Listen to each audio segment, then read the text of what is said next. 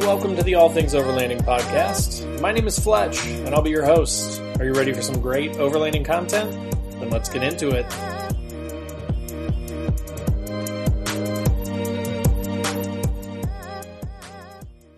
So, hey everybody, welcome to All Things Overlanding. This is Fletch, I'm your host, and today I'm with Will Macia.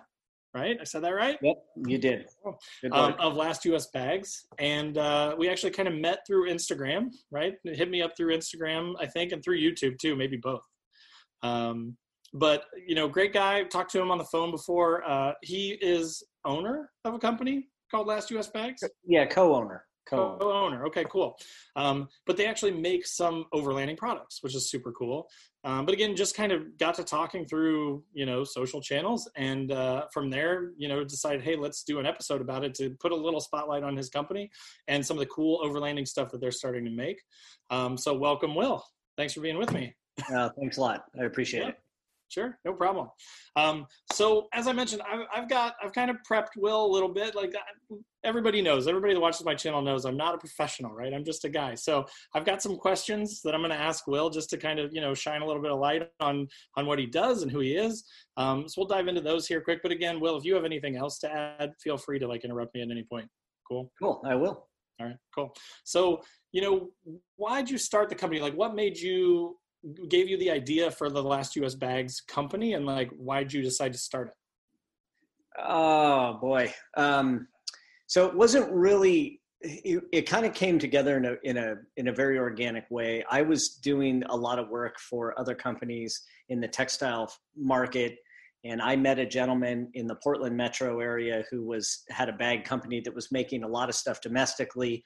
We felt like there was a lot of synergies between how I was working with clients directly and his manufacturing capability. So we kind of welded the two together, and that was in 2001.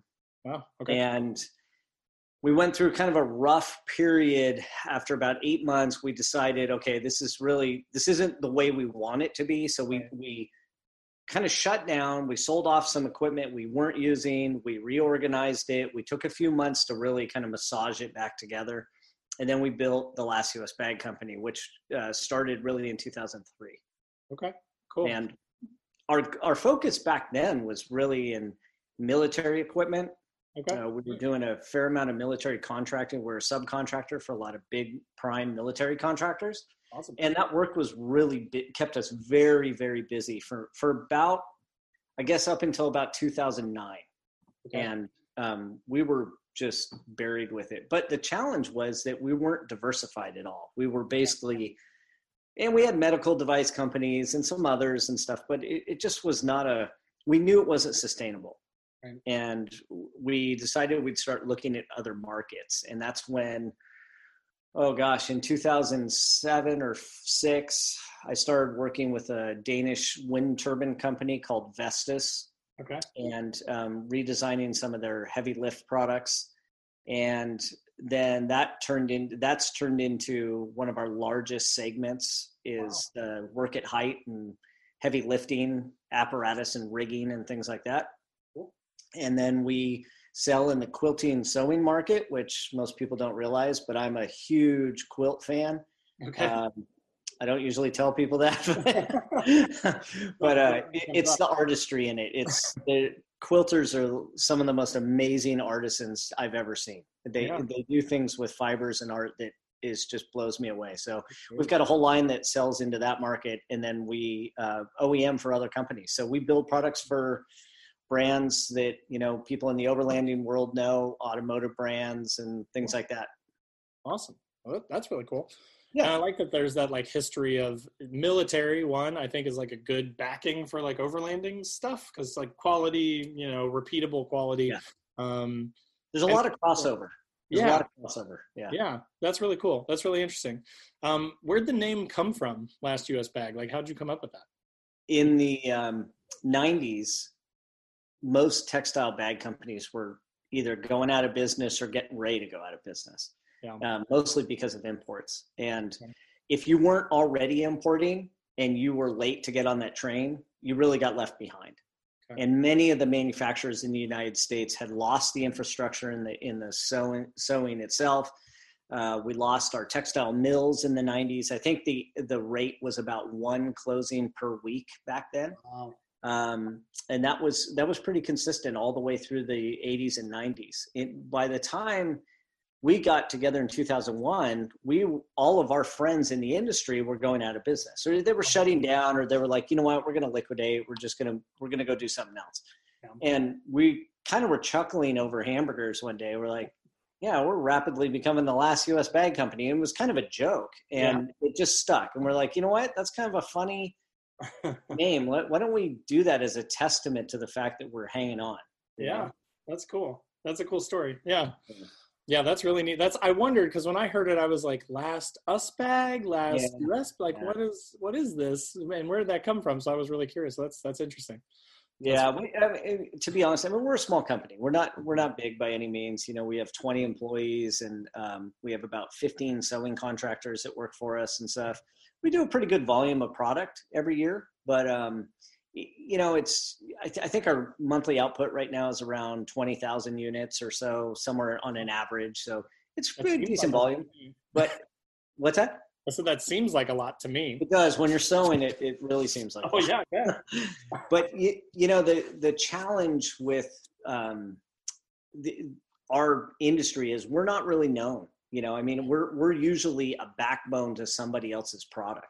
Right. And so for us, it took a long time, but we finally stepped out from the shadow and said, we're going to take our name and we're going to push it forward. And we're going to try and present what this industry looks like so that we can educate another workforce, because we've lost most of our workforce. Yeah. And we're trying to get people to understand that we're a STEM discipline. People think of STEM as only being mechanical engineers or, you know, civil engineers, electrical, those types of things. But we work in 3D modeling and CAD, and we have highly scientific and technically developed materials that are incredibly robust and take 15 years to develop. It's not like we're just sitting around sewing underpants. Right. No offense to underpants, because we should all own underpants. But yes. It's definitely preferred to not owning underpants. Well, it depends on who you ask. I mean, I'm not one to judge. You know, you do what you need to do, but underpants I are never good. understood the commando thing personally. Yeah. I just couldn't do it. All right, we're totally off track now. Sorry about that. We are. So, okay, that's awesome. That's really cool to know. And yeah, I never really thought about it as that. You know, I guess when you said you had 20, you know, folks that were actually stitching it, like, I just assumed it was machine done at this point. Yeah, and some of it is, but you know, most of it is still a manual process. Yeah, I mean, it's got to be so complex, right? It's a very manual process, and sewing is not a very scalable process because of the handling of the materials themselves. There's too much variation between the materials. It's soft. It's not like a hard piece of metal you can stick in a machining center and a tool goes around and it stays stationary. Yeah. When you move a piece of fabric, it moves all over the place. Yeah. It stretches, it warps, it's got all kinds of crazy properties that you have to contend with. Yeah, that makes sense. Yeah, I've never thought of it that way, but yeah, I mean, you have certain expectations with a sheet of metal. You know what it's going to do. You can put a certain amount of pressure on it to hold it in place. But yeah, I never thought about that with fabrics. But I've seen, like, you know, but probably most of us, if we're car people, have seen, like, I don't know what those shows were, but like what was it? The Will guy, the custom garage place where they like do custom leather seats and stuff. And you watch those guys like stitching that stuff and, like, you know, putting their hands in it and stretching it and then putting it over the, you know, the cushion or whatever. And it's like, wow, that is art, because there's no way, you know, there's no way you could just, like, I mean, you have to eyeball that and all the imperfections and, you know, make it work, pick the best spots in the leather or whatever. Like, it's crazy. It's definitely a skill. And that's like a whole nother discipline. We don't even touch leather. You know, we do a very little bit of leather, but I leave that to experts, because that's a whole nother animal. You know, it's like we do bags. We don't do apparel. I don't touch apparel. It's a whole nother segment of the textile network that we're not designed for. Yeah, well, and then that makes sense. I mean, you know, you've got to niche yourself enough to where you can be competitive and you don't have to do so many different things. So I definitely think that makes sense. Another day is here and you're ready for it. What to wear? Check. Breakfast, lunch, and dinner? Check. Planning for what's next and how to save for it? That's where Bank of America can help.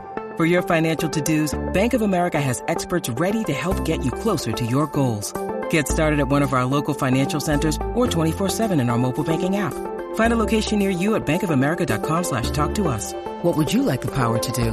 Mobile banking requires downloading the app and is only available for select devices. Message and data rates may apply. Bank of America NA, member FDIC. It's awesome. It's got all kinds of quirks and issues and duct tape that you can't see, but it's pretty fun. I've used it a lot. Yeah, no, that's great. Well, we were talking through mine tonight, and I'm like, as we're talking about it, I'm like, oh yeah, that's not going to work. Or this thing that I thought about is there's no way that's going to work. And I'm just preparing myself for like a ton of time and effort put into this thing. And like, to your point, it'll work enough that it'll be great. Like right now I'm going camping this weekend and I'm already picturing it because I've got to set up a tent and I've got to set up a cot. And the cot is one of those Coleman, that the legs fold out and then it folds in half and then you've got to put the bars in the end. Yes. And I like jack my fingers up on it every time trying to put those bars in and it's awful. And then I've got, memory foam pad that I put down and like a wool blanket and my sleeping bag because it's winter here still, obviously.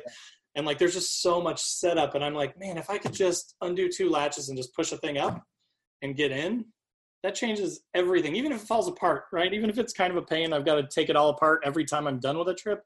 If it makes the trip easier, like it's worth it for me. Yeah. And the good news is if you make it yourself, you'll be intimately aware of how it was done. Right. And how to fix it. Yeah. Yeah. Yeah, there's definitely some challenges there. So yeah, it's the people that do that are impressive. Like I'm not by any means the person that created that idea. I literally stumbled upon it and was like, oh my God, I've been looking at rooftop tents and like even like the cheapest used Smitty built is like $500 to $600. Yeah. Which is not it's not a deal breaker or anything, but it's like it still has that vinyl cover that you have to take. You have to undo these straps, which slap around and make a bunch of noise. You have to undo it, lay it down the side of your truck, fold it out, bring down the leg. Like it's just there's so much work. So like to spend probably 2 or 3 times what I'm going to end up spending on this DIY hard shell, gas strutted rooftop tent that I'm going to build, like it just doesn't make any sense. And the people that get the real ones, like the real clamshell design ones are like what, $1,500 to $6,000 probably. Oh, easy. Yeah. I had one. Yeah. I had a James Baroud. Oh yeah. One of the French tents. It was beautiful. It was a great tent. I bought it from a dealer who sold me the demo model. Mm-hmm. And the challenge I have is I have a 2018 Tacoma with a 5-foot bed. Yeah. And that thing sticks off the end of it. Like, it just looks ridiculous, and I was like, that's dumb. And I wanted to keep my height clearance below the cab if possible. So that's what spurred me on to just go make my own. Yeah. Yeah. I think that's awesome. Like, I love that idea of, just like anything, right? Like mankind, like we've always had problems and then we try and figure them out. Like if the industry isn't going to do it for us, or if they're going to way overcharge us for something, then we're going to figure out how to do our own. Like those people that make their own DIY awnings. Those are cool too. Like I tried to do that and it was not great. It was terrible. It was really bad. Okay. That's okay. Keep going. I went on a trip, on my Trans-Wisconsin adventure trip, I took that, my self-made awning. And I got there and it was like raining and it was sagging down almost like to the ground in the middle. And I'm like sticking a stick up in the middle of it. It was bad. It was super bad. So awnings are different though, right? They're a lot cheaper. So. Yes. Yeah, they can be, I guess. I don't know. I saw one the other day that was like $3,000 and I shook my head. Yeah. And I was like, I don't. Like Batwing thing or something crazy? Yeah. And it's all, it's got electric motors. So it's 12 volt operated. And so it, until like you're out in the middle of nowhere and it breaks. Yeah, it's RV quality. It's interesting. Way over the top. Yeah, that's awesome though. I have an awning on my truck. I've used it maybe of all my trips. I probably used it 3 times. Really? Yeah. It's, I find that usually I'm up early in the morning, so I'm not too worried about shade or anything like that. Yeah. And then I'm gone all day hiking or riding my mountain bike or doing whatever. Yeah. And by the time I get back, it's dinner and I don't need the awning. So, so I end up just leaving it in and I'm like, well, I'm not usually going to stay here for more than a day or 2. So I didn't bring it out. I think awnings make a lot of sense. Like if you have a trailer set up, right? Like if totally. RTT and like you can base camp it, which is awesome. Like Again, Yes. my restriction is storage space for a trailer. I just don't have room for it. But I would love to just have all my stuff on a trailer.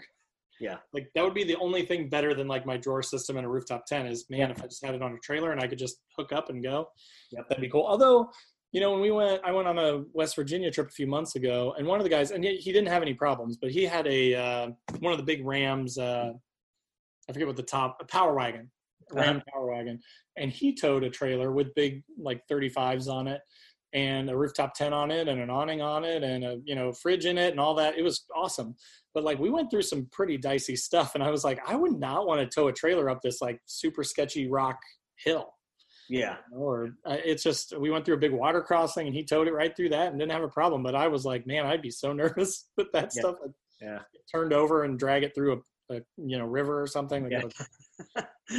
Yeah. That turns into a bad trip really fast. Yeah. Oh yeah. But I love the idea.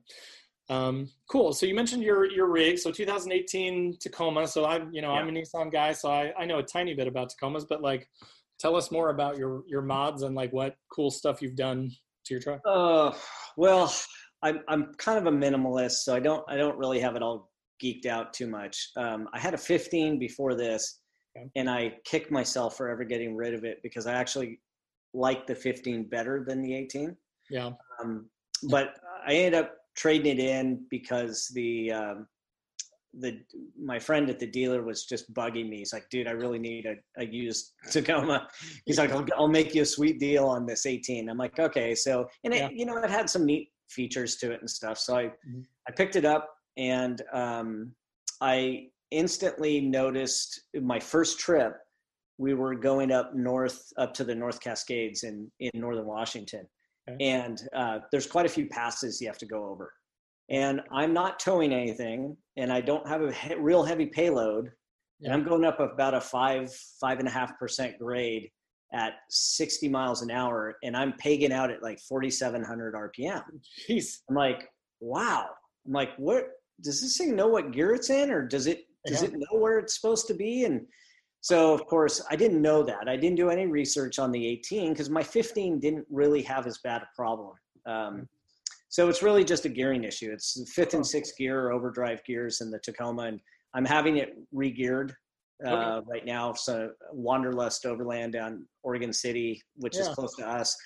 Okay. My friend Michael down there, we've become buddies, and he's gonna do a nitro re-gear with 526 gears. So that'll help that and get me some fuel mileage back. I've got a little bigger tires on it, but 2.5 inch old man emu lift. Okay. Cool. Nothing real fancy. That's just enough for me that it makes it rideable, and still it kills my gas mileage quite a bit, but it runs good. I have what else do I have on that? I've got onboard compressor. I put an S switch in, which is or S-Tech switch, I guess. Like a switching system. Okay. So I could add different accessories, lighting, and things like that for my light bar. Yeah. Put a Prinsu rack on the top, which I really like. That's a really functional product because of it uses the standard aluminum T-slot track up there, which is easy to get. So run those, I feel like they're huge with Toyota guys, but maybe not. Yeah, they are. But I'm telling you, they're so functional and they're really solid. So it's a good product. So they're not cheap. They're kind of spendy. Yeah. And then I used to have racks, low profile racks across the bed in my tonneau cover.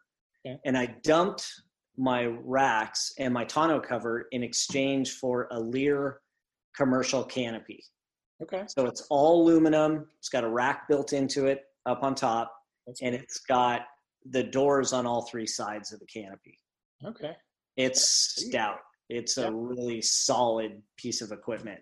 And that I did because I got tired of not having enough storage under the tonneau because I couldn't lift the tonneau once the rack was on. Yeah. And that was driving me nuts. So what I'm sacrificing is that low profile I had.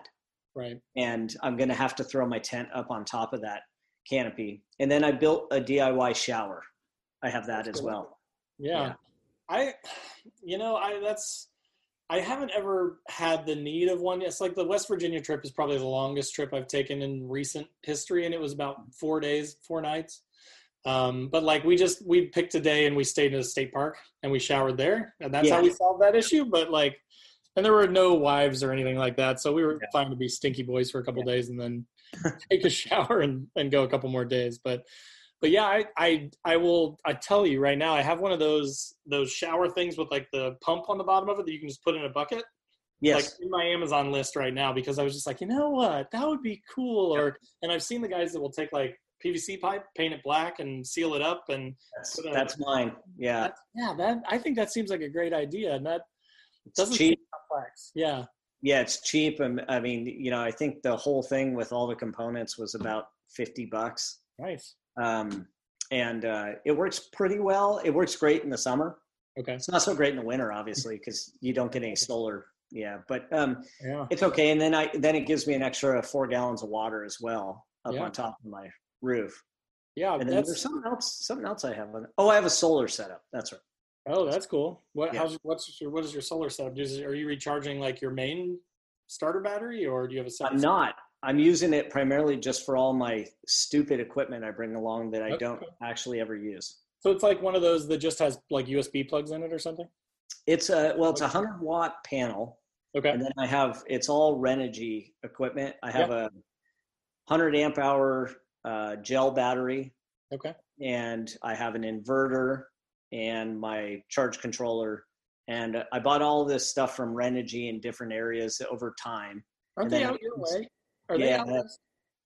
What's that? Is Renogy out west? I feel like they're out your way. I don't know. I mean, they weren't the easiest company to deal with, but the product works fine. It works great. I've heard a lot of, positives. I've heard negatives. It works fine for me. I use it primarily to charge my laptop and, computers and things like that when we're out in the field. For my wind turbine work, I'll go out in the field for a week at a time. I'll be down in Mojave, California or something like that. And I'm camping. Yeah. So that's awesome. Yeah, it's funny because my clients have no idea that that's what I'm doing, but I'll be at a campground somewhere. Nice. And so when I get back to camp at night, I have to set everything up and charge everything during the day, that I killed off during the day. So that worked pretty well. That's awesome. Yeah, it's funny because that's pretty much my setup too. Like I have a Renogy 100-watt panel on my hood. Oh, cool. And then it goes into my drawer system in the back. On top of the drawer system, my buddy helped me build a little box, and I put a 6-switch panel in it, and then plugged that straight into the battery. The battery sits inside the box. We used L brackets and just made like a little frame basically to set the battery in. And so then the solar runs, from the hood all the way back through the inside of the truck up to the controller, which is mounted to the side of that box where the battery is, and then in through a little hole in the side of that straight into the battery. And then I've got, a couple of 2 USBs, I've got a couple DCs, and then I've got like a wattage voltage meter. Yes. And a main like kill switch on and off. But I did the exact same reason, right? Like to charge up my laptop batteries, my camera gear, like just all this stuff, and not because like I go solo 99% of the time. Oh, do you? Okay. There have been a couple times where I go to start it the next day, and it's like and I'm like, oh crap, right? Yeah. Like I might have charged too many things overnight, and I might have killed my battery. So now it's just a totally separate system. I never have to mess with the starter battery. It's just there. I think someday, I don't have a deep cycle for my starter. It's just like an 800 cold cranking amp, regular old battery. But when that goes someday, then I may replace it with a deep cycle and just switch it up and put the solar on that, because the battery I have in the back is only like a 35 amp hour. So it's small.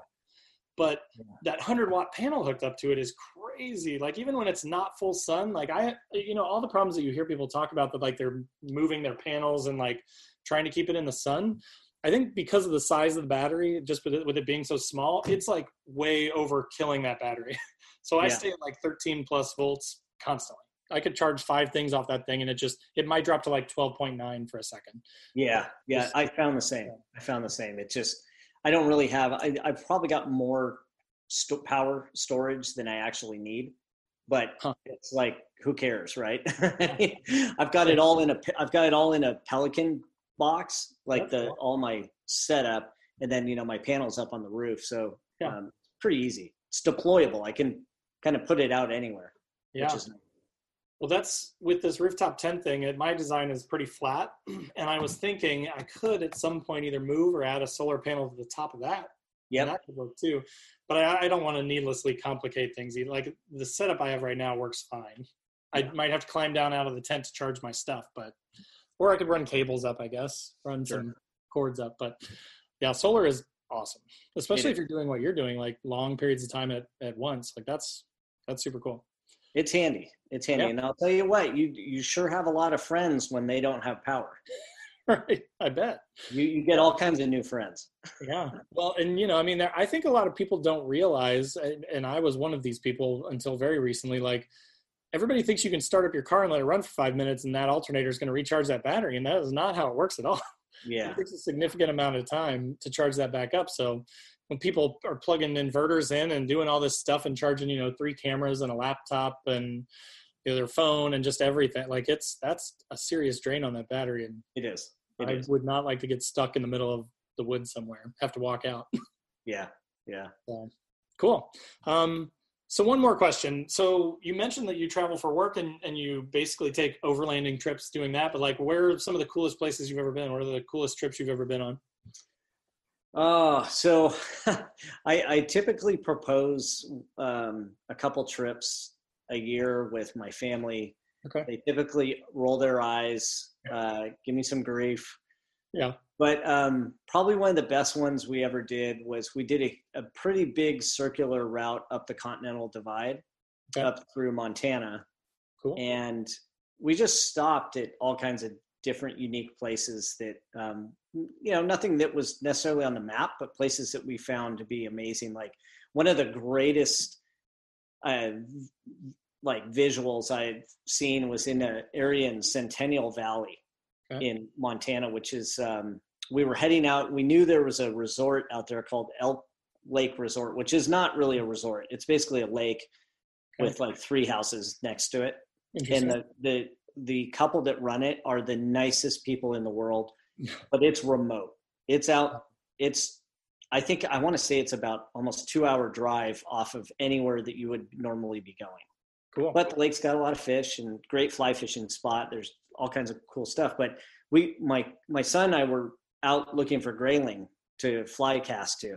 And we're cruising along and this thunderstorm came into the valley and you're surrounded by a perimeter of mountains. It's just gorgeous. Wow. And the sun's over here, there's a rainbow over on the side and there's a dark gray cloud and there's lightning and it's just dumping rain for 5 minutes and then it goes away. And that was probably one of the coolest experiences of just a place in North America, that probably a lot of people don't go to. It's a neat spot though. That's cool. I typically go to Death Valley. I try and go at least once a year. Nice. I've been there so many times and I still have not seen everything that I want to see. Wow. There's just so much to do down in California in the valley there. Yeah. And then, most of our time though, honestly, is spent in the Cascades. Okay. Yeah. That's awesome. Yeah. It's interesting. I have to live vicariously through everyone else because I'm in Indiana. So it's like just a giant flat cornfield, basically. Yeah. The hillbillies. That's all we have. That's all we have. So that's why I've gone to like the Trans-Wisconsin Adventure Trail. I've gone to West Virginia. This year, my plans are to definitely do the Kentucky Adventure Trail because it's still about 1,000 miles away from where I am though. Somehow, I don't know how. Because it's in Kentucky right next door, but to get to where it actually is, it's about an 800 to 1,000 mile drive, depending on where you loop into it. But yeah, there's nothing here. But then all you guys out west are so lucky. I have a couple of friends that have YouTube channels that are out west, and they're like, hey, here's my gear review, and they're in a desert, and they're like, yeah, it's like 20 minutes from my house. I'm like, what? I have to drive 2 hours to get to a forest.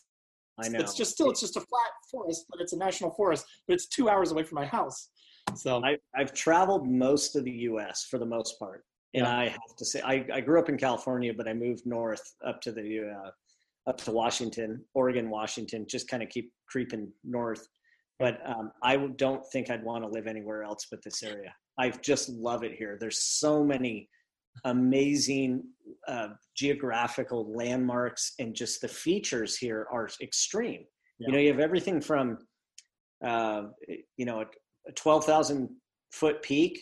And I used to love to climb. So I used to alpine climb, and you have that. And then you have the Alvord Desert down in southeastern Oregon, which is an amazing place in of itself. It's just, and it's all within 5 hours. Everything's within 5 hours here. Yeah. God, that's so nice. That's like, just to get to Kentucky, it's about 5 hours. Yeah. To the edge of Kentucky. Yeah. So yeah, that's, we have a couple of young kids, so I don't think I'm going anywhere anytime soon, but maybe like when they go to school, we can move out there or something. Yeah. Yeah, absolutely. Yeah. So, And my two boys are, they're men now, but they're both in college. And so my wife and I have now found this new, like, bucket of time. We're like, wow, what are we going to do? And so we're coming up with all these like crazy ideas. And one of them that we do want to do at some point is we're talking about doing the Dalton Highway. Oh, yeah. And that's probably going to take some planning, and I'll probably do it. My buddies like to ride dual sport motorcycles. And so I'll be the support truck. But cool. We'll all go up and do that together as families and stuff. That'd be fun. That's awesome. Yeah, I would love to do that. I saw somebody on like one of the Xterra forums that was like, I'm planning this for 2023. Who's in? And it's like, I kind of laughed at first, and then I started to look at it. I'm like, yeah, no, we're definitely going to need that much time to plan that out. It's a big trip. For it and build up your truck and be ready and have the right gear. And yeah, that's a big trip. A friend of mine, I mean, a guy I know from one of the Overland groups, he did it in a Subaru Forester just this last summer. Yeah. And he said it was brutal, just brutal to take a Forester. Right. Yeah. Well, I also wonder, like, whenever I was looking at that, I was like, I wonder if by 2023 the Xterra will die and I'll buy something newer, because I don't know if I want to take an 05 with 130-some thousand miles from Indiana to Alaska. It'll keep going. I just sold my 2008 Xterra with 190,000 miles on it. Yeah. Yeah. It's bulletproof. It's shocking, really. And I'm a Nissan guy, so I hate to say this, but like some of their stuff is not that great. Like the CVTs and the Altimas and some of the smaller cars are just not great. But I still would say, like if I had to rank them, and this is the Nissan guy here, right? I would say like reliability, Toyota, right below that, maybe Honda. Like if I was going to buy something that I didn't want to modify and I just wanted to keep forever, I'd buy like a Toyota or a Honda. But for modifying, like that's where the Nissan kicks in, because for me, it's like they're still so much better, no offense, domestic guys, but so much better than a domestic or a German or like any of those other vehicles that you could get. But the price coefficient is the difference, right? Like my 05 Xterra was half of what a 99 4Runner cost with 180,000 miles. I know. So it's just crazy, but I agree with you. And people ask me, there's a buddy of mine that runs a coffee shop that I stop in every once in a while. Yeah. He's like, hey, I'm thinking about a Tacoma, and I keep trying to push him to a Frontier. I'm like, dude, get a Frontier, man. I'm like, either way, you're going to hate the gas mileage. So the Frontier's 4.0 that thing is a beast of a motor. Yeah. It tows wonderfully.